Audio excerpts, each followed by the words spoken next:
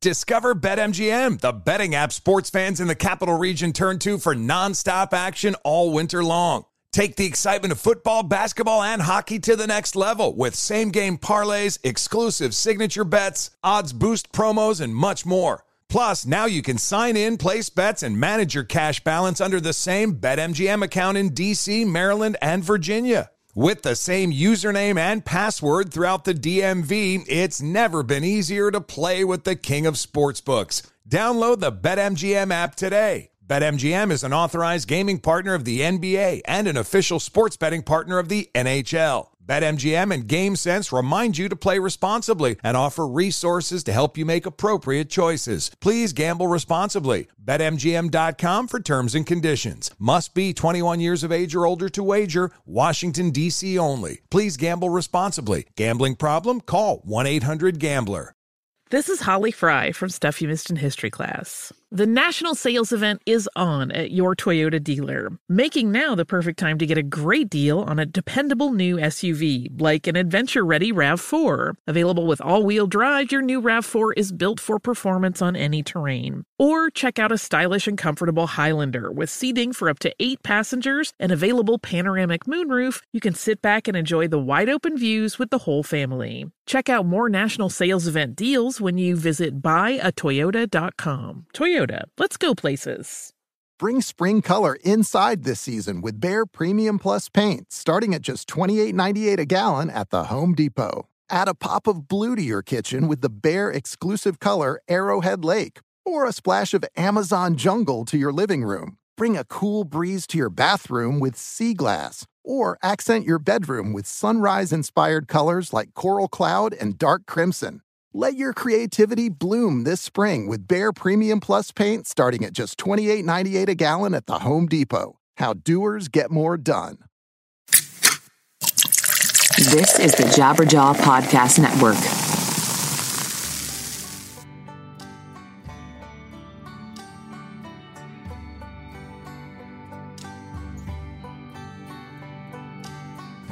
Hello, one. Hello, all. I am Ray Harkins, and you are listening to another episode of 100 Words or Less, the podcast. I'm sitting here recording this on a beautiful Monday, and got a candle lit in the studio, and it's just it's feeling Monday vibes, as they say on the internet, and what the kids say in hashtags or whatever. But anyways, that's not why you're coming here, to listen to the latest social media jargon or jabber that's happening. What you are coming here for is a thoughtful and sometimes critical, sometimes funny discussion about independent music, where people have come from, what it is that attracts them to it, and why they still stay involved. And that's exactly what we're doing here today. And part of this whole themed month of amazing women that are involved in independent music, that is what we're doing here. And we have Rachel Rosen on the show, and she is the guitarist for awesome hardcore bands, Indecision, Most Precious Blood, Wage of Sin, and she now lives in Southern California. She works in the medical industry. She's in pathology, which I'm going to go ahead. I can't remember if we actually addressed this in the interview, but basically she was the person who performed, that's a better way of putting it, who performed a biopsy on my wife's cancer. And she was able to share some information with me, just like friend to friend, nothing that was, breaking any rules. But she was able to share some information with me that put my mind a little bit at ease in regards to what my wife was going through. And yeah, I'll never be able to thank her enough for that. So it was just, again, one of those random music connections that you never know will circle back to you and provide some unbelievable information for you. But anyways, so that's what we're doing here. But I have some important business I would like to share with you that, well, it's not even business. These are just things that I personally believe in because, the show does ads, the show does advertisements, but I want you, the listener, to know the only way that these things are getting on the show is because I personally back them, endorse them, think it's something that you should pay attention to, you should spend your hard-earned money on, you should spend your time on, whatever it is. So that is a thing that I want you to know. So that's incredibly important to me because I'm not just up here chilling for stuff that's like, oh yeah, like you'll never hear, an ad about, a beef jerky delivery box. I don't eat meat, so why would I endorse that? Or some an alcohol brand that's being interested in, paying a lot of money to pay to get your attention. I'm not doing that because I don't drink. And these are things, basically, if I don't believe in, they're not getting on here. Anyways, I'll get off my soapbox. But let me get back on my soapbox because here's some things that you need to listen to and pay attention to. So Lowercase Noises, they provide the theme music for this show. And he has a new record coming out called The Swiss Illness. It's on May 19th. Unbelievable record. I've been privileged enough to work alongside of him to get this record out to the world, and I'm just incredibly excited about it. So, lowercasenoises.com. You can find some amazing pre-order packages, and go do that because it's beautiful, beautiful music. In this day and age where it's really difficult to slow down, have a quiet moment, have some thoughtful, introspective, reflective music to listen to, that's exactly what he provides, and it's just gorgeous. I just love it. So please do that. And then on top of that too, so like I've mentioned in last week's episode, Descendants are one of my favorite bands of all time, and when they approached me to promote Everything Sucks, the re-release on Epitaph, I was like, dude, yes, immediately. If you want me to do a whole show on why Everything Sucks is absolutely incredible, I could do that. But they're like, no, we don't need to do that. But what I am offering you is, so they re-released it on vinyl, and it's remixed by Bill Stevenson and Jason Livermore, and it's a limited edition pressing. There's only 500 of these copies that exist. And frankly, they have come to my show because they feel like you, the listener, would probably be into this. So go to kingsroadmerch.com/100words. That's the number 100. And you are given access. Like, this isn't just a link that is, everybody can visit. Well, technically, yes, but this isn't a color of vinyl that it does not have access to. So please go there and you will be able to buy the limited edition exclusive white vinyl bundle, which is only available to you, the listener. I'm pointing at you right now. So it's an unbelievable record. It sounds so good. Remastered, remixed by these amazing people who have been close to the band for quite some time, and not only close to the band but in the band. Okay, so please go to kingsroadmerch.com/100words and you will get yourself a beautiful piece of vinyl, only available to my listeners. So there we go. And what else do I need to tell you about? No other plugs, right? Yeah, no, I don't think so. But yeah, so my wife is back at work. Thank you for those of you that check in occasionally over email to be like, hey, just want to make sure you're doing all right. We have another test to go into as far as May is concerned, and I'm nervous about it because that could put us back a few steps, or hopefully it'll give my wife another 3 months of like, hey, I don't need to worry about that. So fingers crossed that she will continue to be, the cancer will not be residing in her system. That is what I'm hoping and praying and everything else. So keep those positive thoughts coming her direction, and I appreciate that. So back to Rachel. I went over to her house. She lives not too far from me, and I've always wanted her on the show, and finally was, putting together this month worth of awesome women in music, and I was like, she is perfect for it because she's been on the ground floor for a lot of amazing bands, and she just has a really cool perspective about life and the fact that, she was able to pursue a medical career all while all these bands were, touring and going on. So it was a very fun conversation. And we did this in our backyard, and there are many times where you will hear her dogs wrestling in the background, and there was no fighting. The dogs were just wrestling and having fun. So yeah, don't be alarmed that it's like, oh, her and I were just talking and completely ignoring the dogs, play wrestling in the background. So yeah, I've edited some of it out for clarity, because there's at one point we were like, oh wait, hold on, like guys, calm down, okay. But anyways, thank you very much, Rachel, for having me over at your house, and yeah, that's all we got. So here is my conversation with Rachel, and I will talk to you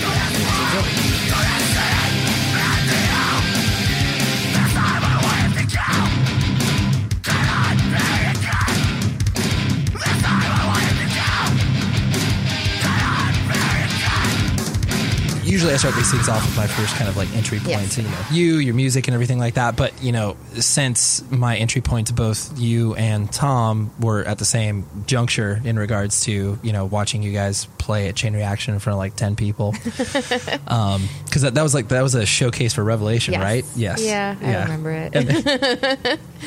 Who was the person at Rev that was like talking to you guys? It was Jason. It was Jason Upright? Yes. Yes. Great dude. Yeah. And I mean, they didn't hold it against us. At least we still put something out with them.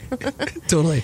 It was like, well, wasn't that technically? It was Crisis. I was about to say that was Rob's label, but still. Oh, but it was Jason that he was the one who. He was the facilitator. Yeah. And I think we were thinking it was going to be an offer for an actual album, and then they're like, "No, when we do a split with Shai," we were like, okay, fine. Yeah, you're like, we'll take that. But then I also, in watching you guys, I also played Furnace Fest 2002. You guys played that as well, and I just remember it was watching, because I hadn't seen Indecision with any of the other iterations beyond that show, and so then watching you guys up there again, it was like, it was so interesting to see the consistency of just like, I'd seen you guys, whatever, obviously, 3 or 4 years prior to that, or even longer ago than that, but it was just consistent, like in the vibe and the feel, even though both bands were, they're different, but that was sort of a strange show for us, though. The Furnace Fest? Yeah. Right, because it was a very Christian-based music festival. Had people from Atlanta tearing up Bibles during our sets. I do remember that. Psyched on us, but. No, you were not. And I mean, maybe that gave you the overtone of just being like, all right, we're just gonna like get through this show. I do remember. Do you remember the bottles before Andrew WK? That crazy bottle. I don't know what you call it, but everyone throwing bottles in the air for like 5 minutes. That was nuts. That was nuts. I remember. That was probably. The Andrew WK set was one of the most collectively joyous things. It was fun, and that was probably, I don't know, was that his biggest? No, it wasn't his biggest yet. As far as shows are concerned? No, I mean as far as how big he got. Oh, no. I think that was like just riding up. Yeah. But I think he was already playing cool shows, but then I think the fact that he was able to just be like, oh my gosh, like this is like what a hardcore show is like. But anyways, the point I was trying to make was the fact that there was, you guys were essentially, the same band as far as like the collective songwriting structure, but then it didn't change too much. Right. And I mean, I presume that like when you guys started to put together Most Precious Blood, it was basically like, I presume it was like intentional to be like, well, we like this, so we're going to stick with this kind of style. Well, I think it was just that Justin was sort of the main writer, and he writes a certain way, and he just kept writing. Right. I mean, I tried to contribute a little bit more, like especially with Nothing in Vain. The fact that I got to play bass gave me a chance to at least contribute more than necessarily in Indecision, where it was like just sort of a battle with him. Right. You couldn't get in much. No, I was like, hey, can I write something?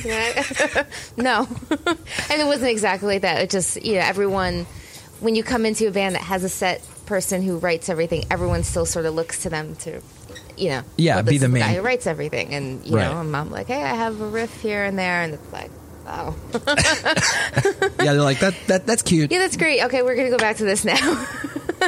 we'll work on your ideas for the B-side record. Yeah. So at least I felt like that was maybe a little bit different with Most Precious Blood, as far as just more. I mean, not that, I love Bago, but, his bass playing was more just following the guitar for the most part. Right. And I sort of, with the way I played bass, I was trying to do something totally different from the guitar whenever I could. Right. So, I think that was maybe a little bit different. But I think at that point, at Furnace Fest, I wasn't even playing bass anymore. Right. So, you weren't, yeah. I was back on guitar again. You were back on guitar. Yeah. You were playing your prerequisite instrument that you'd been playing. In starting with Most Precious Blood, like, because the momentum was relatively quick as far as like, you guys signing to Trustkill. This is amazing. I've usually never been assaulted by a dog. This is beautiful. Because the momentum was pretty quick as far as you guys getting noticed and recognized. Yeah, it was definitely a lot quicker than with Indecision, but I think it was just the work that we did with Indecision. I guess it was just the right time that when we started Most Precious Blood, like we didn't have to put as much work in it at the beginning, at least to get on shows and to get tours and stuff like that. Get your foot in the door. Yeah, it was a little bit easier. And did you feel like the intention, like once you guys started to feel like there was obviously people paying attention to what you were doing, was the notion that you were going to make this into a thing? We weren't And like we were just going to do it like part-time at first because we were all, well, at least Justin and I were still sort of burnt out on touring from Indecision. Just we weren't really that interested in it. Right. And then I guess we just started getting offered things, and once we started doing like little things here and there, we're like, oh, like I miss touring. Let's just go on tour again. So we just got roped into it again because we loved doing it then. And Right. With Most Precious Blood, there was times that we were actually getting like paid for shows that we could get to the next show and get like a Right. decent van and get like. Oh my gosh, we Yeah. got $500 for Yeah. this show. Right. So it was sort of like, okay, like this week maybe we can actually sort of live off this without having to come home and immediately go right back to work. And Right. so I think that also drew us in more too. was a little That was a catch. It was a catch. Wow. We're good. Yeah, maybe I'll put these chords up. You're never safe with a crazy No, dog around. not at all. Yeah, I guess. I mean, it makes sense from the motivational aspect where it's just like, oh, like I guess let's chase this momentum and see where it goes. Because I mean, even with Indecision, I had no intention of touring the way we did. Like when I started, like, oh, I guess I can't really say that. It was, I don't know, the whole touring thing I just sort of fell into anyway. So I just sort of, when opportunities came up, I was like, okay, I'll just go do it because who knows, like I might not ever have this chance again. So I'm just going to keep going with it until I feel like it's time that I'm done with it. So, Right. So yeah, with Most Precious Blood, we were still pretty young and it was like, oh, let's just go do it. Yeah, let's just try it. Did you, I mean, it sounds like the way that you're speaking about touring, did you grow to like it or did you immediately take to it? And then, like you said, you know, once you're out there for 250 shows in a row or whatever, it's kind of... My very first tour that was not with Indecision or anything, I did not like it. What did you not like about it? Well, I went to Europe for 2 months with a band called SFA. Oh, okay. And yeah. it was... That's a long tour. Yeah. I'd never been on tour in my life before, and to just all of a sudden be put in this situation with people you don't know that well, and to be in Europe for 2 months. And back then, you know, you couldn't, like, you had no contact with anyone from home. I had, you're like... so cut off. Yeah. You know, I wrote letters and had, like, calling cards. Right. And I was miserable. I wanted to go home so badly, and... This was like mid-90s, I'm guessing? Yeah, this was Right. 1996. Okay, yeah. And I just started going out with Justin, other guitar player in Indecision, for Right. people who don't know. Sure. And I just, like, really missed him, and I was, like, I don't know, I felt very isolated and very, it was just, I wish I could describe it. It was just a really awful feeling. Yeah. Well, especially too, because like you said, it's not like the band was family to you because, you know, that's usually what ends up maybe making you feel a little bit better being separate. They were all a lot older than me for the most part. And I mean, the singer, like he tried Sure. for the most part. And there were some things that went on that tour that were not right. And little incidents that happened that really just, like I basically ended up quitting the band like the last day of that tour. And I was like, I can't do this anymore because certain people in this band are crazy and I can't be around them. I can't be put in situations like this. Yeah, and I was in some bad situations in that tour. So, but as then, a woman, which I don't normally talk about, but well, I mean that's you know. there are certain things where it's, you know, I mean the notion that, you know, females playing in a, you know, completely male dominated music genre and then, you know, just being like one of the boys and stuff like that, and like, you know, that notion is fine as far as like just treating people like human beings as opposed to their actual sex. But then when it comes to the debaucherous nature, that's when it can be like, what are you like? Yeah, don't do that. So that, but then it was like, I think I did that tour, and then the next tour I did, which I just went along with Indecision on their first tour, was Shut Down in 1996. Also, it was like in the summer. And that, I mean, that even though it was like basically like we drove to Florida and stayed at the guitar player for Shutdown's like grandparents' house in Boca Raton or something. Yeah, so we were there for like 4 a road days. trip. Yeah, so we played some shows in Florida, but that was like fun because it was that I had a good time on, and then I just kept tagging along with them and until I finally joined the band. Right. Because because when I was playing in Millhouse didn't really do any tours until I was already in Indecision. So Sure. and then they're always fun for the most part, as long as you had to keep a sense of humor about things that went on. Right, whatever situation you were in. There's a lot of crappy things that happened. Of course. But it was just the traveling part. I realized how much I like to see things, and we're just playing. Absolute bloodbath back here. No, just kidding. That's K9's vocal practice. Exactly. So I just, I would always plan, like, see where we were going and be like, oh, when we're in this city, we should go see this. And when we're in, let's go to the Grand Canyon here, let's go to this park. And I would always... You were the planner. Yes, I was the travel agent for the band. That's good. Well, because you always need... One person needs to be motivated in the band to do that. Because otherwise, you just end up, sitting in a van in a parking lot. Yeah, and I always was fine. I was like, we have to go see this. We have to go see that. And, right. So... Because sometimes that can turn against you, where... you motivate everybody to do something, and then the thing that you do, like, you may appreciate, but no one else does. I think they appreciate it. Okay, good. They do. Maybe I'm internalizing this because I did that for Plymouth Rock, and that's like one of the most uninspiring rock. I mean, I had never even been there, dude. It's a shame. It is such a tiny rock really? In a cage, and it was one of those things where it was like like we were staying in Salem and like dragged the guys out there, and everyone was like, "Don't we want to fucking go, Ray? This sucks." And then we get there, and I'm like, yeah, this does suck. Like, I'm so sorry. I missed you of like 2.5 hours. Yeah, I mean, there was a couple, like, one of the funny ones was, I've been dying to see Death Valley. And we had one day off between San Francisco and Las Vegas.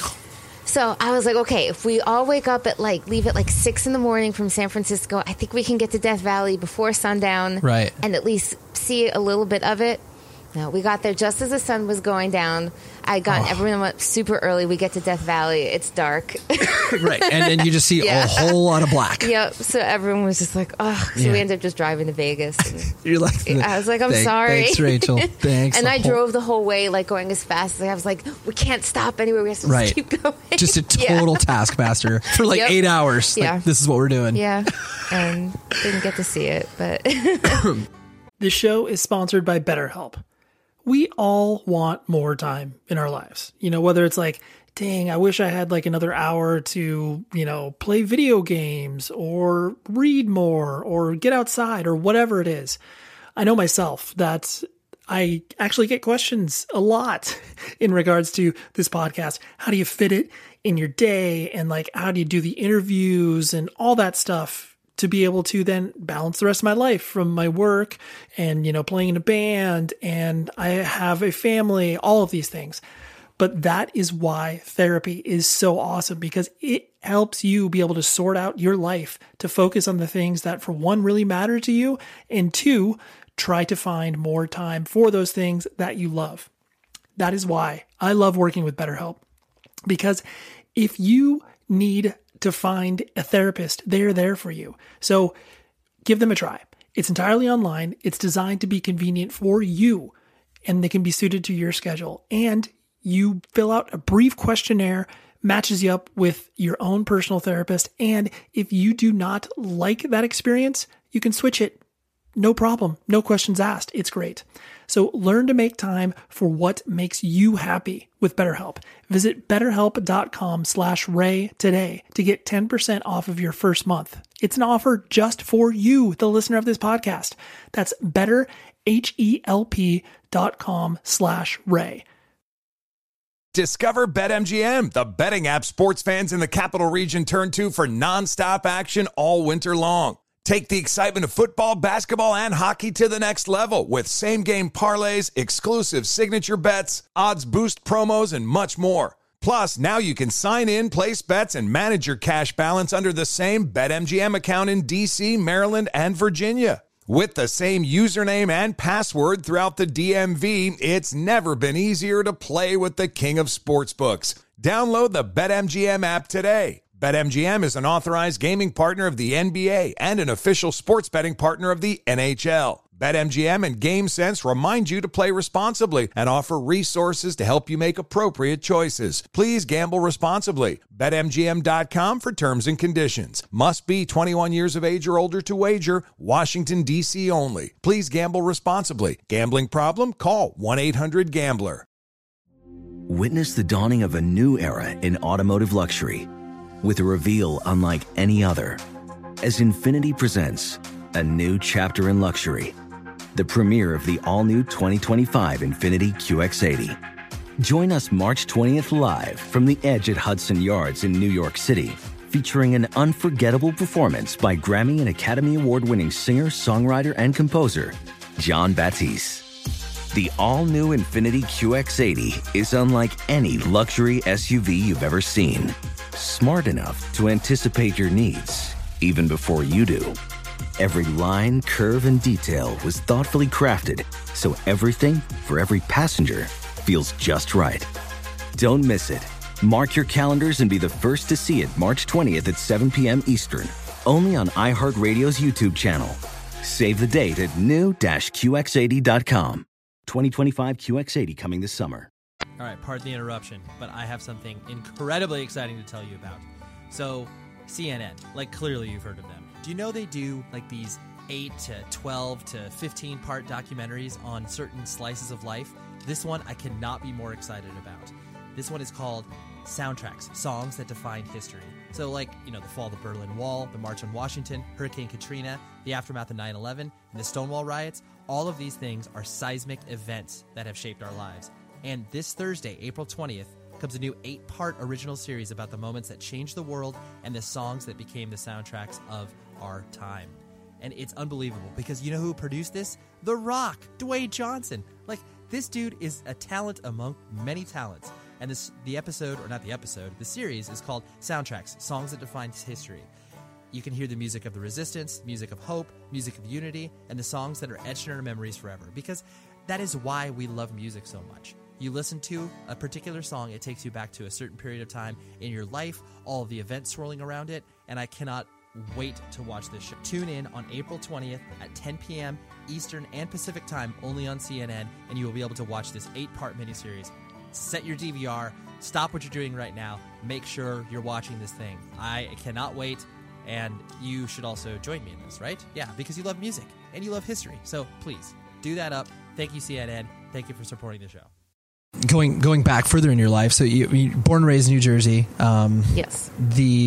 From what I've read and know about you, your upbringing was definitely very, I guess, typical as far as the family structure was concerned. You had an older sister that passed away when you were like 10, 11? Yeah. Okay. And it seems like, that's obviously a pivotal moment in anybody's life when you lose. How much older was your sister? She was 6 years older than me, and then I have another sister who is about 4.5 years older than me. I'm going to presume that you were pretty tight with her, with your older sister, or was it just kind of like? It was hard because my two oldest ones, they were really close because I was the afterthought that was sort of like an accident. Of course, you were the gift, right? Yeah, like 4.5 years later after them. Sure. So there was a lot, and basically. From the time I was born, my oldest sister was already sick. Okay. So it was always like a weird thing growing up with one sister who your parents have to constantly take care of them. Of course. And so I think just my entire childhood was sort of had that going on. So it wasn't even like I had 8 years where it was normal and then something happened. It was just basically my whole life. Sure. So, but yeah, after, we all handle it different ways. And I think because I was so young, my parents didn't tell me a lot what was going on. So when they knew she was dying for like a month. And they didn't tell me. And I was just like, she's fine. Go feed her some ice cream, go hang out. And meanwhile, she's for one period, she couldn't only remember how to curse at you. So I would just go see her. It'd just be like a barrage of curses. I was like, sure. Oh, I'm sorry. Yeah, I didn't mean to upset you.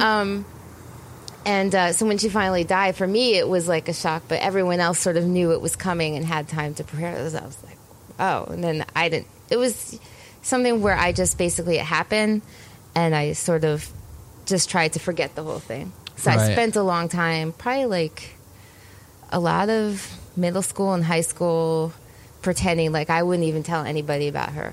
Really? Yeah, I would just be like, "Oh, I have one sister," and if someone like was happened to see a picture of her in my house, it'd be like, "That's my cousin." Or Right. yeah, It 'cause just didn't exist. Yeah, Right. because people would be like, "Oh, what's wrong with this person?" Because they were, she had chemo, her hair was like messed Of up course. and stuff, and so that's how I dealt with it for probably till I was about 16, and then it sort of backfired on me, and because when she died when she was 16, so when I hit 16, all kinds, things can go when you have a sister who died and you're that age. You deal with a lot of like guilt that like, okay, well now I'm this age. Am I going to like make it past this age? And Right. the guilt of sort of making it past that age and being healthy and everything. So Right. I Like had you didn't get to experience this, so Yeah. I feel guilty about yes. that. So I had a rough couple of years, but that was around the time I got into hardcore also. And I think that's how it all sort of happened because I went through like a really dark period. Sure. And that was the kind of music I would listen to. I was like, this is sort of more how I feel. And was it like when you say dark, like this was more like you, I mean, because people automatically assume that because you're listening to aggressive music, like you're angry. So like, was this coming from a place of anger or just like, I just don't want to exist on this planet? it was both. Okay. Yeah. I just was like, I just felt like in a way, like I didn't have a right to, like, well, she didn't get any further, so why should I? Oh, right. So there's a lot of like self-destructive behavior and it was bad. Sure. But I got help eventually, and Did your parents recognize that you were Oh, yeah. completely off the deep end? yeah, they saw it. Okay. And there was a lot, like I was drinking a lot and like drinking like blatantly, like at like I remember like getting completely wasted at like my grandmother's 70th birthday party, and I like passed out. For the party. Right, at a family function, underage drinking. Yeah. Like, yeah, that's clearly a cry for help. But there was a lot of other things. I basically like didn't talk to them. I would like come home from school. I would go to my room. Right. I wouldn't come out of my room Until school the next morning. Yeah, Yeah. They would make me go eat dinner with them, but I wouldn't talk to them. And Sure. There was just it was a bad time. Yeah, that's brutal. And then And so I with think- like you said, with music that was helping you, but then also like, did you go to therapy? Did you go yes, to a I hospital? did go. Okay. Went to therapy for a long time, and also I think I started playing bass and guitar when I was like 13. Right. So that also sort of gave me a little focus to Little try, outlet. So I would write songs. I would write a lot of lyrics that were all just like the most miserable. Of course, lyrics ever. super depressing. Yeah, sure. And but it helped. Yeah. And I think the only, once I sort of became more comfortable with the whole situation and started, instead of like trying to like pretend she didn't exist, be comfortable that she existed. And, yes, it was a huge, her death and like her whole illness was a big shaping force of who I am today. Because if that had never happened, I could have been a completely different person because. Of course. You wouldn't have to have experienced that. Yeah. Right. But, so I'm much more comfortable with it now. And the only lingering thing I had was a lot of like anxiety for a while over other people dying. Like I Sure. would, not even like, because I mean she died. It wasn't like a freak accident or anything. But I had really bad anxiety about if someone said they were like going home and they were going to call me and they didn't call me. Right. You were like, something's wrong. I'm like, they're dead. Worst case scenario. Exactly. Right, And right. I would start hysterically crying, having panic attacks, just Wow. immediately assuming the person was dead. There was Right. like no in between. Right. So, so that happened. That was like an on and off situation, probably up until like, I don't know, maybe like 5 years ago. I don't know what happened that I sort of managed felt like to you finally felt like you get turned a hold. corner. Yeah, Yeah, I yeah. finally got a hold. I'm like, no, I was like, just because someone doesn't call you does not mean they're dead. Right. Like, it's okay. There's probably maybe like two other reasons before Yeah. that. So yeah, that could start falling a little bit farther down the Yes, list, yeah. and you're not. Yeah, I find it interesting too, just because you're. Your parents come from a medical background as far as their professions are concerned. Yeah. You obviously are in a medical Yeah. profession as well, and you've dealt with death for most of your life in Yeah. regards to not only. And I think that was a big reason I ended up in pathology unknowingly because of her disease, and then just being, I had watched my grandparents die when I was very young too, and I think just wanting to know more about the human body and the whole like disease process and everything, and just doing autopsies and being able to see exactly how everything sort of works. And I just basically immerse myself in death everywhere. Right. Well, I mean, it does. Clearly, it takes a certain disposition for somebody to be able to not only deal with something like that, like death, and being able to, deal with cadavers and deal with, like you said, disease. But I mean, you can, in hearing you speak about it, it's you feel like you're, probably arming yourself with knowledge that most people, in a general sense, don't get to equip themselves with. Which can be hard, too, when you see people around you doing things and you know exactly what the outcome is going to be for them. Right. And you just, like, drives I know you what crazy. This is contributing. Yeah. And I'm like, I know what's going to happen to you. I'm like, I'm sorry. I've seen it a million times. And this is what's going to happen if you don't change something. Sure. And I can tell you what your organ is going to look like. Right. Exactly. It's like, I know what's going on in there. Right. And so, like you mentioned, so you picked up bass and guitar at the same time? Or did you pick guitar first? It was guitar first because my oldest sister had a classical guitar. Okay. And when I wanted to start playing, my parents were like, no, like, you have this guitar, you can just play on that and we'll see if you stick with it or not. Right. And I was like, but I can't, like, this is a classical guitar. Yeah, Like, what am I going to play? I want a shredder. Yeah. So I played on that for a little while, and then they finally let me get a bass. Okay. And I got it because bass was really my first instrument. I wanted to play bass because I loved Adam Clayton. From U2. Yes. Right. So, and why? And I mean, for the time that you were getting into that, it makes sense because, I mean, U2 was ostensibly and, still arguably one of the biggest rock bands in the world. What drew you to like U2? Because that's just kind of was it just them being played in the radio and you were just like, I think I heard the song and then I started listening to more of like their old stuff, and I really liked the old stuff. I don't know why. Like, I never liked a band that much in my life. Right. And then just something happened. I was like obsessed with them. I had like pictures all over my wall of them, and it's amazing that you were like, Edge, Bono, no, Adam. I know. I'm going to go ahead and skip over the two most visible people in the band and go for the guy that most people don't even know is in the band. I think that's why. I was like, let me pick the obscure one. Totally. Everyone else is going to these guys. Yeah. I got that guy. Yeah. So, but yeah, I wrote him like letters. I think I sent him I drew like a picture of him. Did you ever get a response? I always got like fan club responses. Yeah. So, sure. Yeah, I was pretty obsessed, I had like a whole like video collection of all like different videos, and my mom threw it all out, unfortunately. But I still have a lot of like their like rare like 12 inches and stuff. Of course. That I saved. But yeah, so I started playing bass, and I learned like I could play every single U2 song off every album through Rattle and Hum at one point. That's impressive. And sometimes on like a Sunday, I would start with Boy, and I would play through every album during the day. That's amazing. You were just like, you know what? I got my whole Sunday planned. Exactly. But and then, once that got too easy for me, then it was, that's when I moved on to like Led Zeppelin songs. Sure, more challenging stuff. Yes, right. Guns N' Roses, and this was all before I knew hardcore. Yeah, of course, right. So, you knew that you liked music and you were just exploring it and finding yourself. Yeah.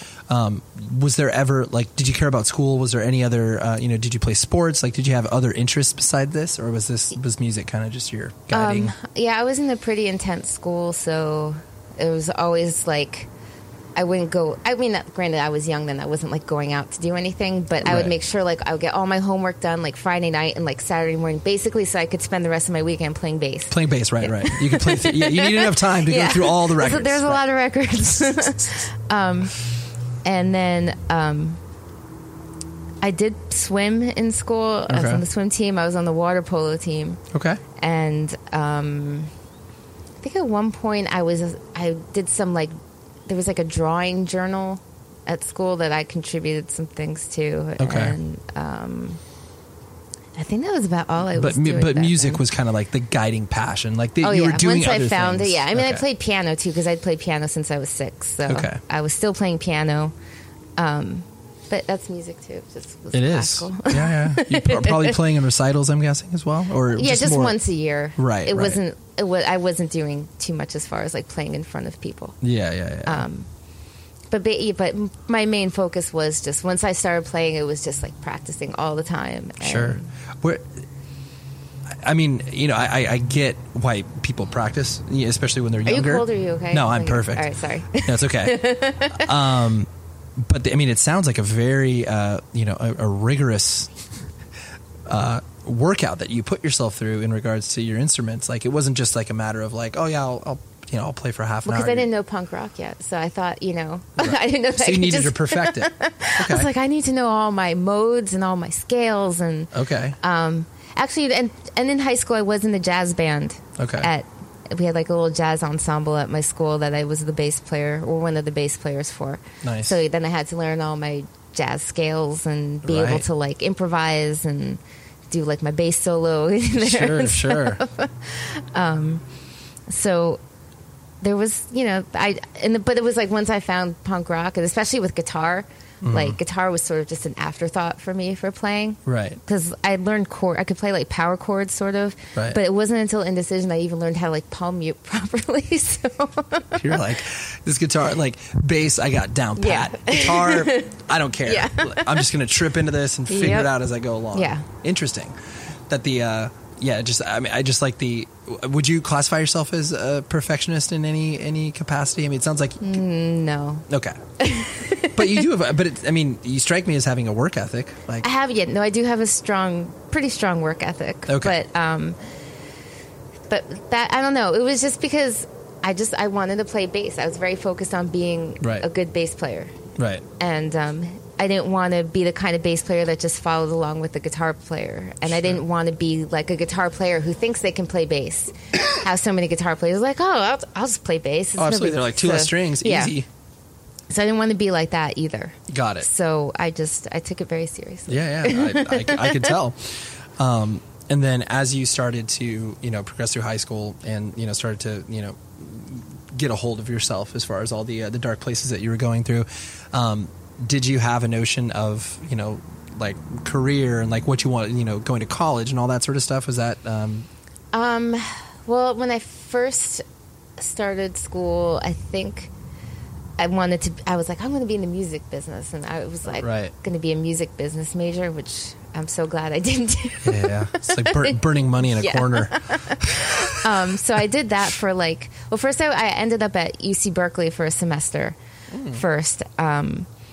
And then I wasn't happy there, so then I ended up at NYU. Okay. And that's where I did music business for a year, and then I'm just like, nah, I don't want to do this. So then I transferred just into the general arts and sciences school. Okay. And I didn't really know what to do at that point. Just kind of biding your time. Yeah, but then I had to pick a major, and at the time, I was super into SimCity. It's a great game. I was like, I think I'd really like to do urban planning. Yeah, civil engineer, right? Yeah. Well, see, civil engineering would have been a better choice. I think I would have liked that. Sure. But basic urban planning. Right. I don't know. Yeah. So I ended up as an urban planning major / architecture. Wow. Like, it was more architectural history. I never got to actually design anything. Sure. I never got to plan anything in my studies at school. Besides SimCity, of course. Right. Yeah. Great cities. Probably really practical, yes. I'm sure. So, so I did that, and then I had taken it. At that point, I think I had joined Indecision somewhere in. Don't eat that. Hey. Come on, somewhere in college. Space. What is he doing? He looks like he wants that avocado tree right there. Okay. Yeah. So where was I? Oh, yeah. So I think I took a semester off to tour first with SFA and then came back. And I think I just had to, finish some random credits here and there. So I decided to take chemistry. Okay. Because I was like, I don't think I really want to do urban planning. So what am I going to do? So I took chemistry and really liked it, and so. And then that's when you started to gravitate towards. Yeah, because I think in my high school I didn't do that well in science. I was like, I can't be a science major. I'm just not good at this. Right. And then realized that I just had crappy teachers. Sure, yeah, that definitely. So many times where you, especially when you reflect back on your learning, where you're just like, oh yeah, I probably would have liked that if I had a teacher that wasn't terrible. Yeah. So then I ended up just taking all the courses to get into medical school because at that point I was like, I'm going to go be a medical examiner. Right. Because I always remember too where it's just like, within the fun game of telephone and hardcore and people that, it's like, oh yeah, like, you know, like people in indecision are like doctors and really smart and shit. Like, you know, granted I'm exaggerating, but it was just always one of those things where like if you know, people in a band had some, you know, I mean, like 18 Visions was just like, oh yeah, they're a bunch of hairstylists, like, which yes was true, but like it's always exaggerated to you know the Javier cut degree. my hair last week. Right there, exactly. But it's just so funny how like that. I mean that word spreads, and then people. I imagine that people probably came into conversations with you kind of preloaded, where they was just like, oh, like Rachel's probably really. People smart. thought I was a coroner for a while, I think. Oh, okay. And which is fine. Sure, you're like, I'll take that. But yeah, so then I ended up going to medical school for a couple months during Most Precious Blood. Okay. Which you can't really be in the band and go to medical school. That's it, next to impossible. Yeah. You can't live an hour from your medical school. Right. So that I had to finally just make a choice, either like drop out and keep touring, or quit the band and focus on school. Right. Like, I'm going to drop out. Sure. Touring. You're like, I'm going to drop out because we got to go to South Africa. So, you know, some people might question that decision, that, you know, and it's like I worked really hard to get that far and to get in and do all that work. But then ultimately I was like, I'm not going to have these chances again in life. And you know what? If I really want to go back to medical school, I can get right. It's going to be there. Yeah. Right. So yeah, that profession is not going anywhere. Yeah. But my lifetime in a band like that, that that's may not. fleeting. Right. I gotta harness that while I can. Yeah. You know, you also did. I mean, you've spoken about this in other interviews, but the you know, radio show that you did on WNYU. Yes. That was. Come on, stop eating that. I'm guessing very formative in regards to your ability to, I guess, like have some sort of influence on the people that were, you know, listening. Whether it's like a very small amount of people, but like, did you feel that kind of? This sounds very grand, but like responsibility on like, hey, this is the stuff I'm going to play. Like, I just want to expose these bands, or is it just basically like I mean, a little bit. Like, I feel like I helped Indecision a little bit by like, you know, they I don't think they'd played out of Brooklyn all that much by the time I met them, and you know, I started playing them a lot, and then I was more part of, like, they were more like the Brooklyn scene. I didn't really go to Brooklyn, and I was more part of the Manhattan scene. Yes. And I, you know, through the radio show, I got it. I knew a lot of people, so I definitely tried to push them a lot, and I think I helped a little bit. Right. Was that an exciting time for you to kind of have that platform? Or was it just fun? That was another thing I fell into. It was just like when I got to NYU, I was just, oh, well, maybe I'll go do a radio show. I don't know. I didn't really know what to do. So I was doing Crucial Chaos on AM. And then when Johnny Stiff was kicked off, they were just like, okay, you're on FM. I was like, what? I was like, I've been doing this for like 2 months. I'm terrible. And like, I was really bad. I wasn't a good DJ. Right. I mean, talking wise, I was bad. And sure. So I think the music I thought was fine. Sure. When I played, I liked what I played.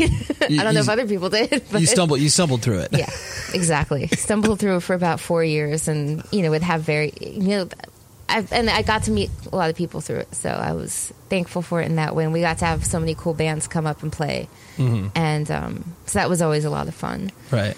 And always a lot of trouble for me because every band would bring way too many people.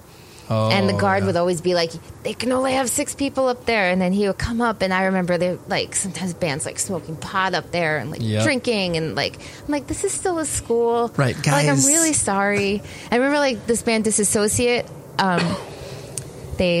They were friends of mine, and they came up and played. I was like, guys, just please do not smoke pot. Like, this is a school. Like, I could get kicked out of school for this. Like, just please don't. I just remember like Ralphie, and I was like staring at me, like, start smoking a joint. Like, and I went in there. I had a can of air freshener, and I opened the door while they're playing. I started spraying air freshener all over. Amazing. Because I was so mad. Sure, you're like, this is what you get. Oh, yep.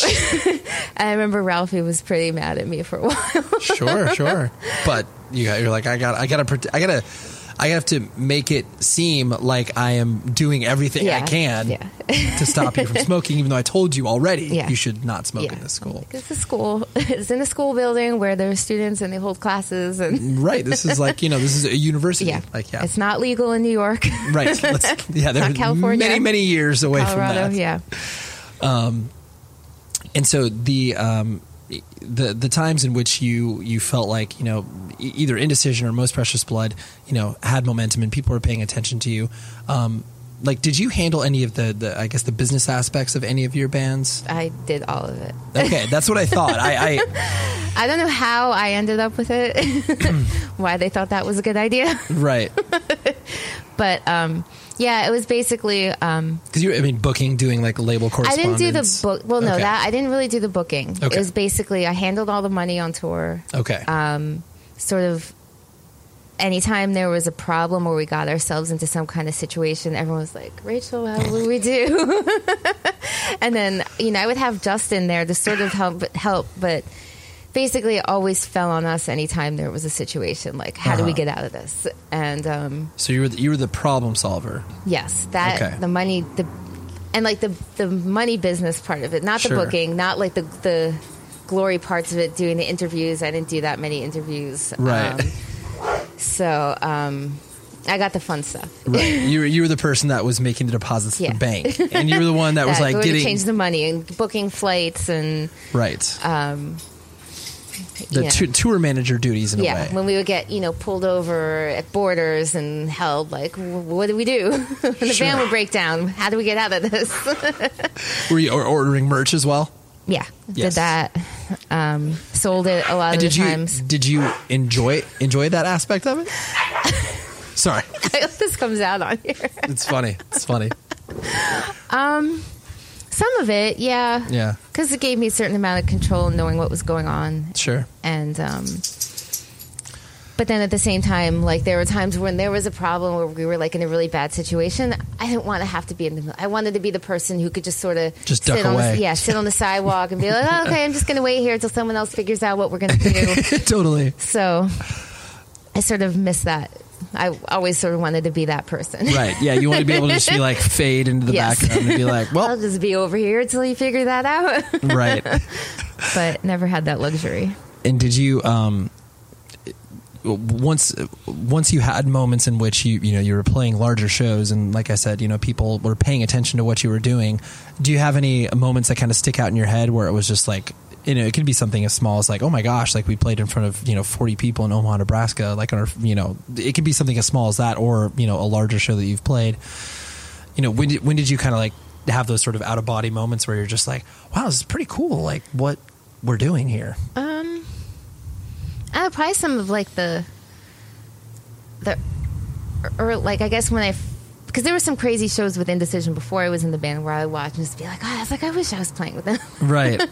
So I guess some of like the early shows with them, because it was sort of my first experience being in a band that people liked. Right. that people paid attention to. Yeah, I mean, right. Millhouse was all, like, Millhouse, we had some shows, but Millhouse, that took it's an acquired taste. Exactly. Yes. So, I mean, I liked playing in Millhouse. It was fun and, crazy because Artie was always, crazy. Yeah. Right. But I guess that was sort of my first taste of like being in a band that, people are like jumping off the stage and right. sort of going crazy to. And I was like, wow, this is pretty cool. Right. So I don't know, maybe like my first like real show with them was at the Bank in New York. And I think it was like a Revelation showcase. Oh, okay. Possibly, if I remember right. And, I was like, okay. I was like, well, I'm finally up here, like playing a show with them. And so yeah, it was cool. Right. And as you were doing all this and, like we were joking about earlier, making questionable decisions on continuing school or dropping out and playing in a band, how are your parents dealing with all of this weird stuff that you were doing? Because I'm sure that they were just like, what is Rachel into? This is insane. I guess I thought we had this all kind of handled at one point, and then now she's getting into like even weirder stuff. Yeah, it's fine. They handled it surprisingly well. They've always been like really understanding, and I don't know if it comes from them just being so afraid of losing me in high school, that it was just like, okay, you know, she's as She long as cares she's- about something, Yeah, right. she's happy. She's, you know, doing something. Right. You know, it's, you know, sort of constructive, and Right. and I think after Indecision broke up, like they thought that was going to be it. Sort of, they're like, okay, she has it out of her system now. But then it's like, okay, I'm like, well, no, I'm going to go do this again. And you know, I know that I think they took it hard. Like when I dropped out of medical school, I think, you know, they were pretty disappointed by Right. that. Even though they were just like, okay, it's your decision. If that's what you want to do, it's okay. Right. But I know that I think they were pretty upset over it. But Maybe didn't outwardly display it to you constantly. yeah, no, they like they've just been really, really supportive. I've been lucky because, you know, doing things that I've done where I just, you know, had all the opportunities in the world to, you know, have some like crazy fancy job, and you know, me just constantly sort of pushing it away, being like, that's not what I want. That's not, I don't have that kind of mindset.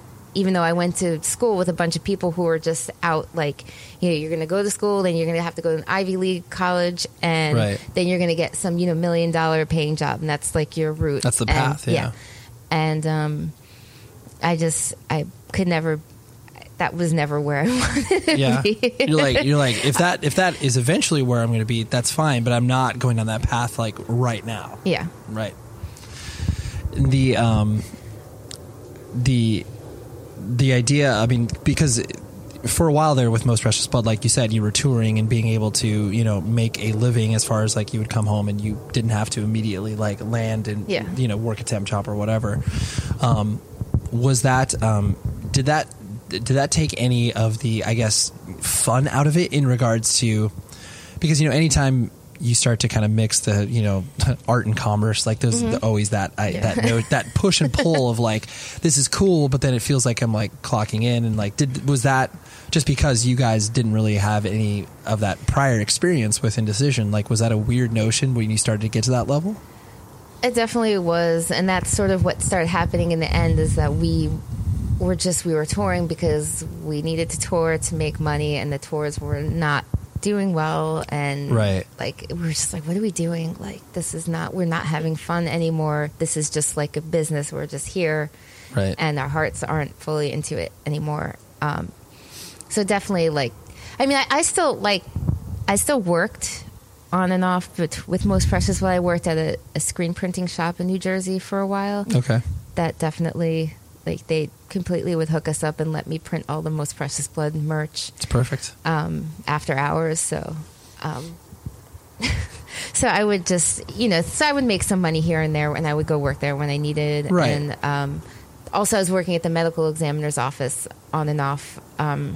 So they'd allow you to kind of like duck back in and out. It was more towards the beginning, because it was like I was there from 2001 to 2003. Okay. So I pretty much left when I was supposed to be starting medical school, and at that point we hadn't done any super long tours. I was just a college age, so yeah, I'd be like, I'm going to be gone for a few weeks and I'll be back. So it wasn't like they were, you know, super dependent on me for anything. Right.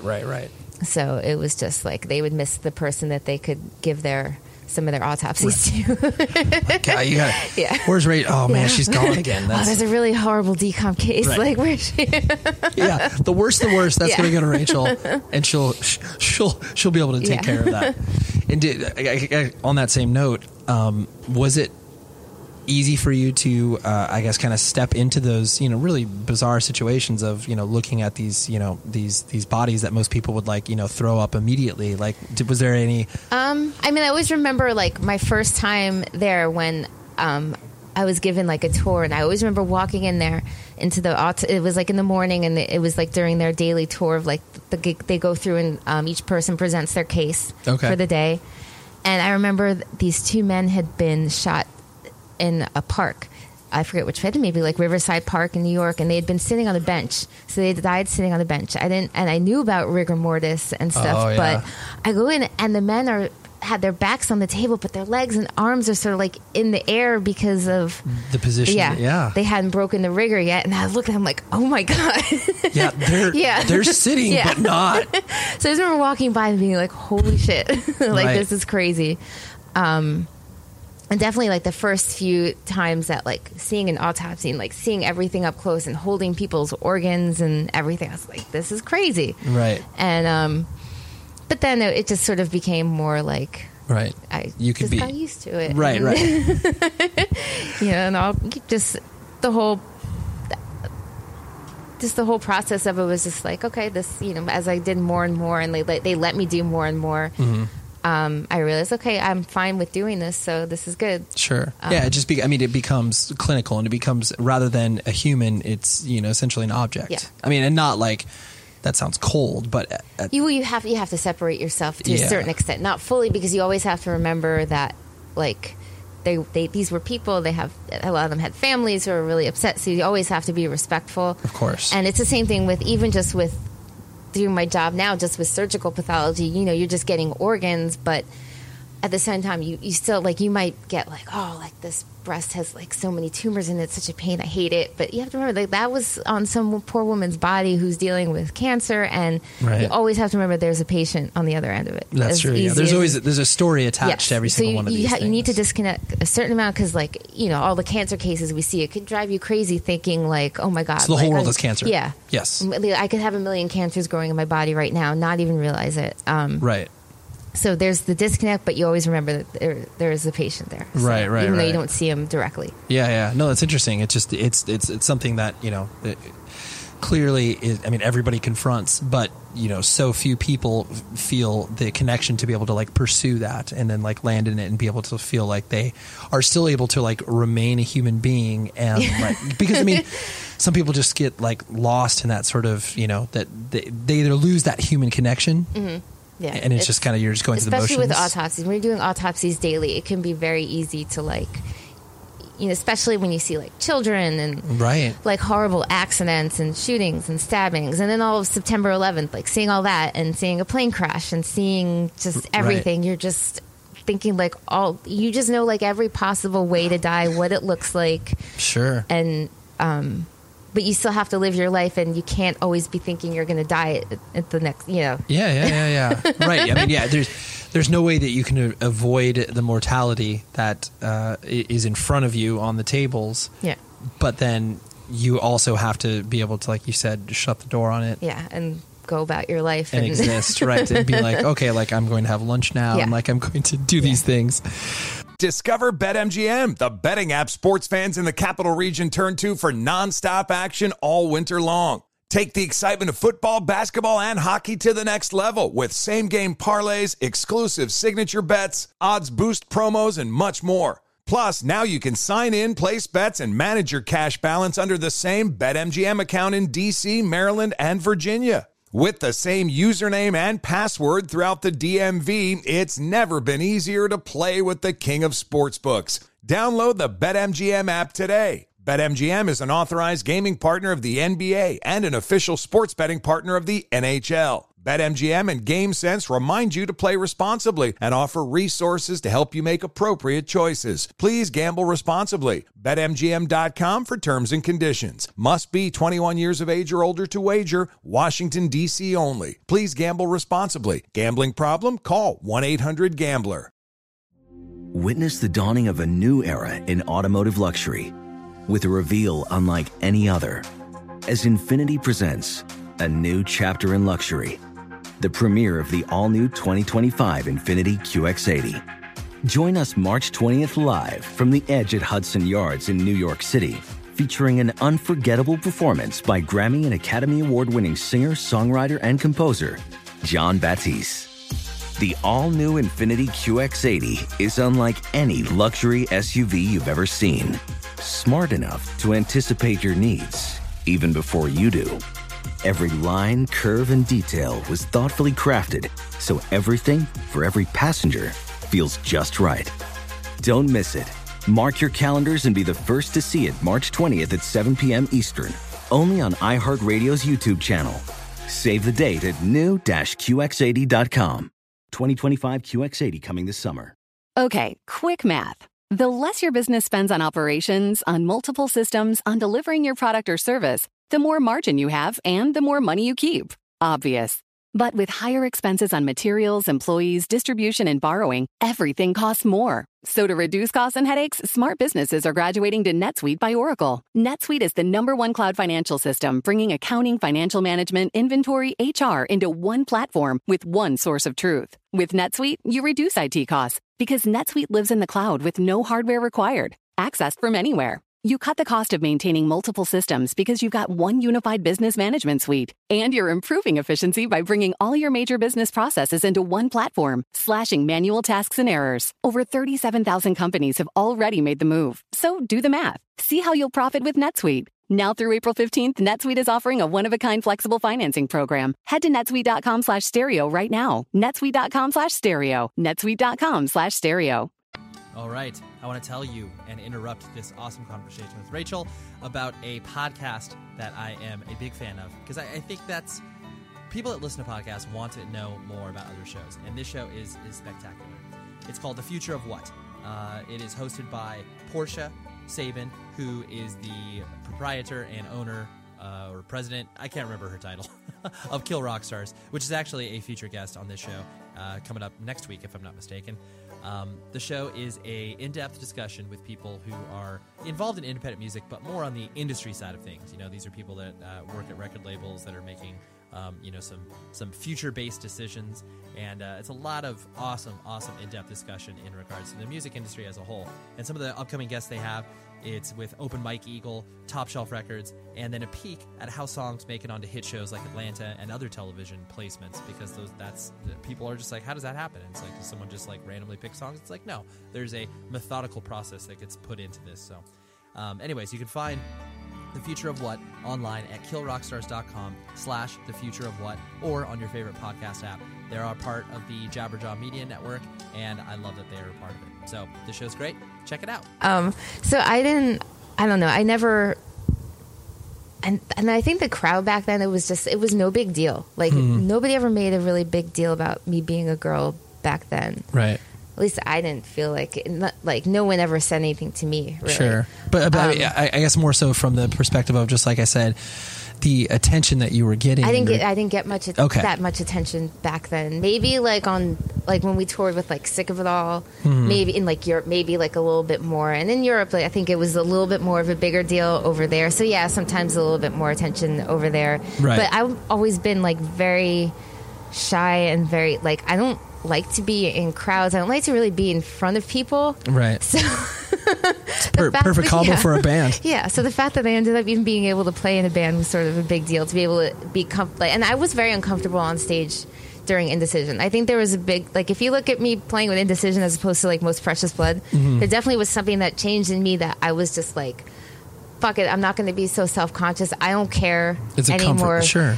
And I'm more comfortable with myself now that, that I'm not just going to like stand here and sort of like play my guitar and be like the quiet girl on the side of the stage. Right, totally. There. Especially like, and that was weird with Indecision because, between Justin and Bago, especially them swinging their guitars everywhere, it was sort of more like I had to sort of stay out of the way if I didn't want to get hit by a bass. Right, that's true. Yeah. So I guess with Most Precious Blood, it was, I experienced that definitely more. And and it was weird, but at the same time, like, Justin and I broke up in 2001 while Most Precious Blood was together. So it was sort of like, okay, well, now I'm single, so you know what? If I want to, right, I can do whatever I want now, basically. But at the same time, it's hard to do whatever you want when your ex-boyfriend is on tour with you. Totally, 50 feet away from you at any given time. Yeah. So it was a complicated situation. And then... so I can't say like I wasn't, guys do shit all the time when they're in bands. Absolutely. And, so I can't say that I didn't indulge in, things here and there while I was single. And sure. And just like sort of being comfortable with the attention for once in my life, being like, oh, that's okay. This is sort of cool. Like, because I went from being someone who in high school was like the weirdo person who had like a few friends, but was always just like, right, hidden away. So Yeah. Yeah. No, I know. I understand completely where you're coming from. Yeah. I mean, it's nice to be able to be like, oh wow, like that person like thinks I'm cool for whatever reason. Yeah. And I mean, I knew it was all because they're like, oh, it's a girl playing guitar in a band. Course, right, and, you know, but at the same time, it was like playing guitar was still never the same thing as being a girl who's a singer in a band. Yeah. So that was it's always a sliding scale. Yeah, right. that was always the biggest thing. If you played an instrument, it was always just like, oh well, you know, that's cool. It's a cool vibe, right? Yeah. Right. Yeah. It's you sing for a band. Whoa, yeah, that's a big deal. Last thing I want to hit on was the actually kind of what we were talking about before we turn on the mics was in regards to just because you live in a world of medicine and people that don't have any similar life experience to you in regards to like being involved in subculture. I mean, I presume that there are some people that you've run across where it's just like, oh yeah, like they're there's a few out there. There's a few hardcore girls actually, mainly because it's mainly girls who do my profession. Right. And yes, I've met a couple of girls who are also into hardcore. Right. Which is cool.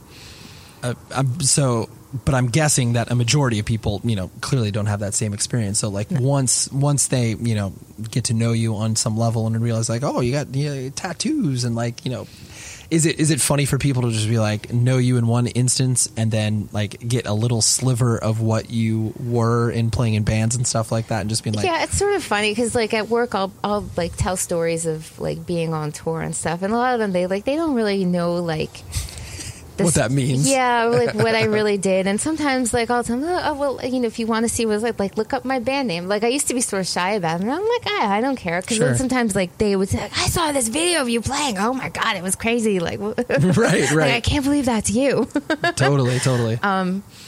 But now I think it's funny because I love telling tour stories to people who just like, they're like, what? Like, yeah, what does that mean? Yeah, because we have so many crazy tour stories, and I'll just randomly like, well, when I was here and we just saw this and this or this happened, and they're like, wait, you were where? And like I think when I tell people that I used to tour, they think like, oh, I used to play like shows on the weekends here and there. I was like, no, I've been like all over the place. Right, I've traveled like, the U.S. like 27 times. It's like I've been to 5 continents and like whatever. Totally. Well, because people hear the idea of tour, and especially it's like if they haven't heard of your band, they think that a tour consists of like, playing 3 shows at like local bars or whatever. It's like you're a cover band. Yeah, it's definitely hard to explain. People ask what kind of music that we play. I'll be like, oh, well, it's like metal, but not exactly. Right. Because I know they don't really. I'm going to say, oh, well, I played hardcore. They like either think it's like techno. Exactly. Or I don't think of like porn or something. Exactly. Like, right. So I know that they just won't quite get it. Right. So. It's I just always explain it where it's just like it's really loud. It's like really loud, and do you like screaming? Yeah, it's like metal, but not a lot of solos and all screaming. There's not a lot of singing. Yeah, there's melody, but not in the vocals. Yeah, it was funny because the other day at work, because I had been telling one of my friends at work about Caninus. Sure. And he's like, wait, you have a band that your dog's singing? And he's like, what do you mean? And I was like, well, let me play it for you. And he actually is probably the one person there who knows like the most, like we have not a lot of similar tastes, but he knows a lot of bands. That's so good. He understood like he got like what the style was that we were going for. That's perfect. He was like, death metal influenced dog vocals. Because I was like, look, we were like Caninus was voted #1 band without people. Yeah. Like some website like had done like some top something list, and Caninus was number 1 band with non-human members. Oh, that's spectacular. So it's always fun. I wonder who you beat. Well, Hatebeak was second. Oh, wow. Okay, yep. That makes sense. And I think Sisters of Mercy was in there because they had a name for their sequencer. Was I think named like Alice or something. Yeah, Lydia. Something. Yeah. So they were in there, but we beat them. That's good. Yeah. I'm a big fan of Sisters of Mercy. Yeah, claim to fame right there. Yeah. I forget who. And there was some other bands that I was like, I don't know what this is. Right. The last thing I wanted to ask was because you, you still care about hardcore and punk, and you're still, involved from that perspective, going to shows and stuff, like not actively. Sort of here and there. Well, but I mean, I don't know when shows I'm so out of touch with shows, and like now that I'm in California, right. I don't have the same connections to like always know when a show is happening. Yeah. But I mean, you still care about it. You still, I still listen to it. I still, right, exactly. What keeps you still, engaged and active at all? Because it's very easy for people to kind of shut that off, where it's just like, oh, if I'm not like doing it, 24/7, that I just, there's clearly other things to pay attention to. But what keeps you engaged? Because I still, the bands who I've loved forever, like I still love them and still want to listen to them, still want to go see them. And it just, it just becomes part of who you are, where it's like I'm not going to all of a sudden go to like a Celine Dion concert or something. Let's try the other side. Right. It's just, I don't know. It's sort of like I like the music that I like, and I'm a bit narrow-minded in that way. And like, whereas Derek, my boyfriend, will, he's very open-minded to a lot of different music. I'm sort of more like, well, I don't like that kind of thing. Like, this is what I'm going to listen to. And it's just, I just don't relate with a lot of other styles of music. I listen to like sometimes like dark wave and and a lot of like 80s pop, but more because it reminds me of my sister and growing up and all like the 80s pop bands that she loves. So right. That's why I listen to that a lot of times too. But it's just I don't relate to other things. Like if I go to, I don't know, I guess I haven't even been to another show that's not like a hardcore or a metal show. Right. Aside from maybe like a goth show. Sure, that's like... but that's still sort of similar. Yeah, it's the same umbrella, realm. Right. So I would just... I don't feel like I belong there. It's like still at a hardcore show, even though I might feel old. Yeah, sure, of course. I still feel like, okay, I feel comfortable. You're like, it's what I know. Aside from being surrounded by people sometimes where I'm just like, oh my God, like, get me out of here. You're like, this is enough. Please back off, right. And still the same whole, like... Coming from indecision, the whole DIY mentality is still ingrained in me today, where, I don't know, just like that whole sense of, if you don't know how to do something, just learn to do it yourself. Right. I still do it to this day with making dog collars. Right. Just I can't change that mindset. Like like when I had a house in New Jersey, I remodeled a bathroom. I did wood flooring. Like, it's just like, well, I don't want to pay someone because I don't have enough money, so I'm going to learn how to do it myself. Sure. Like, I'll put two and two together and figure this out. So just the whole hardcore DIY mindset is just ingrained in me for so long that it's sort of the only way I sort of know how to be. Right. It's the only way that you view the world. Yeah. Right. And it's just... Yeah. So that's why it's always, hardcore is always... I'm never going to be like, I'm not... Right, I'm washing my hands of it. Maybe when I'm like 60, maybe I might not be going to shows that much. Yeah, but still, you've spent a good enough time. Yeah, but I'll probably still be listening to it. Right, exactly, right. You're just like, I'm not going to be checking out new records, but I got my old records and they're totally fine. Yeah. Well, thank you very much, Rachel. This was fun. I'm glad you enjoyed it. Thank you very much for the atmosphere and the dogs. It was beautiful. I hope their vocals came out. I think they absolutely did. There you have it. That was Rachel, and so much fun, right? She was a great conversation. And this is exactly why I love doing this show, because here you have people that are, deeply, deeply involved in independent music and are able to take those ideas that they've learned and apply it to, so many different fields of their professional and working and personal lives. Because, I so distinctly remember, I apologize that I can't remember the actual band or the lead singer that expressed this thought, but it really impacted me at a young age. I do remember the venue. I was at the Showcase Theater in Corona, California, and the notion of taking these ideas that we learn within, the independent music scene, sometimes not even really attached to a specific philosophy. It's not saying that hey, take straight edge and spread it to the masses, or take, this particular, Krishna philosophy and spread it to the masses. It's just the independent mindedness that many of us learn by going to these shows and then taking it out in the real world. Like, that is where actual change happens, It's like, that's when the rubber hits the road, so to speak. And I just love that notion, and I love pulling on those threads and strings and being able to tie it all up in a pretty bow when I do these conversations. That's what I am super passionate about. And that's why, we're sitting on almost 5 years worth of shows. Like, there's no reason for me to keep doing this. Like, yeah, I make some money off of it, but at the end of the day, this is a very labor-intensive thing, but I feel so passionate about it. That is why I bring them to you. So, all right, calm down, Ray. All right, take a deep breath. But anyways, thank you very much for Rachel for having me over, and I hope you enjoyed that conversation. And her dogs, too. Like, just a great hang with her dogs. So, music, as always, is provided by Lowercase Noises. Like I said, pre-order the record at lowercasenoises.com. And please, CNN, come on. Thank you so much for sponsoring the show. I really, really appreciate it. And please, just tune in to their amazing soundtrack 8-part miniseries starting on this Thursday, the 20th of April at 10 p.m. No matter where you live, whether it's Pacific Standard Time, Eastern Standard Time, just tune in and do the damn thing. So, yeah, next week. Oh, yeah, that's right. I should tell you who's on the show, right? Because that's what I have been doing recently. And actually, I talked about this person's podcast in the middle of the show. It's called The Future of What? It's with Portia Sabin. She is the owner, president of Kill Rock Stars, the amazing record label out of the Pacific Northwest. And I brought her on the show, and it was such a good conversation. Like, we could have probably talked for about 2.5 hours and probably only covered, maybe 10 years of her life. But anyways, that's who's on the show next week, and that will be the wrap of our amazing Women in Independent Music series, and I hope that you have enjoyed that. A different voice besides just a bunch of dudes talking about how awesome music is. So anyways, that is all, and please be safe, everybody. You've been listening to the Jabberjaw Podcast Network, jabberjawmedia.com. Shh.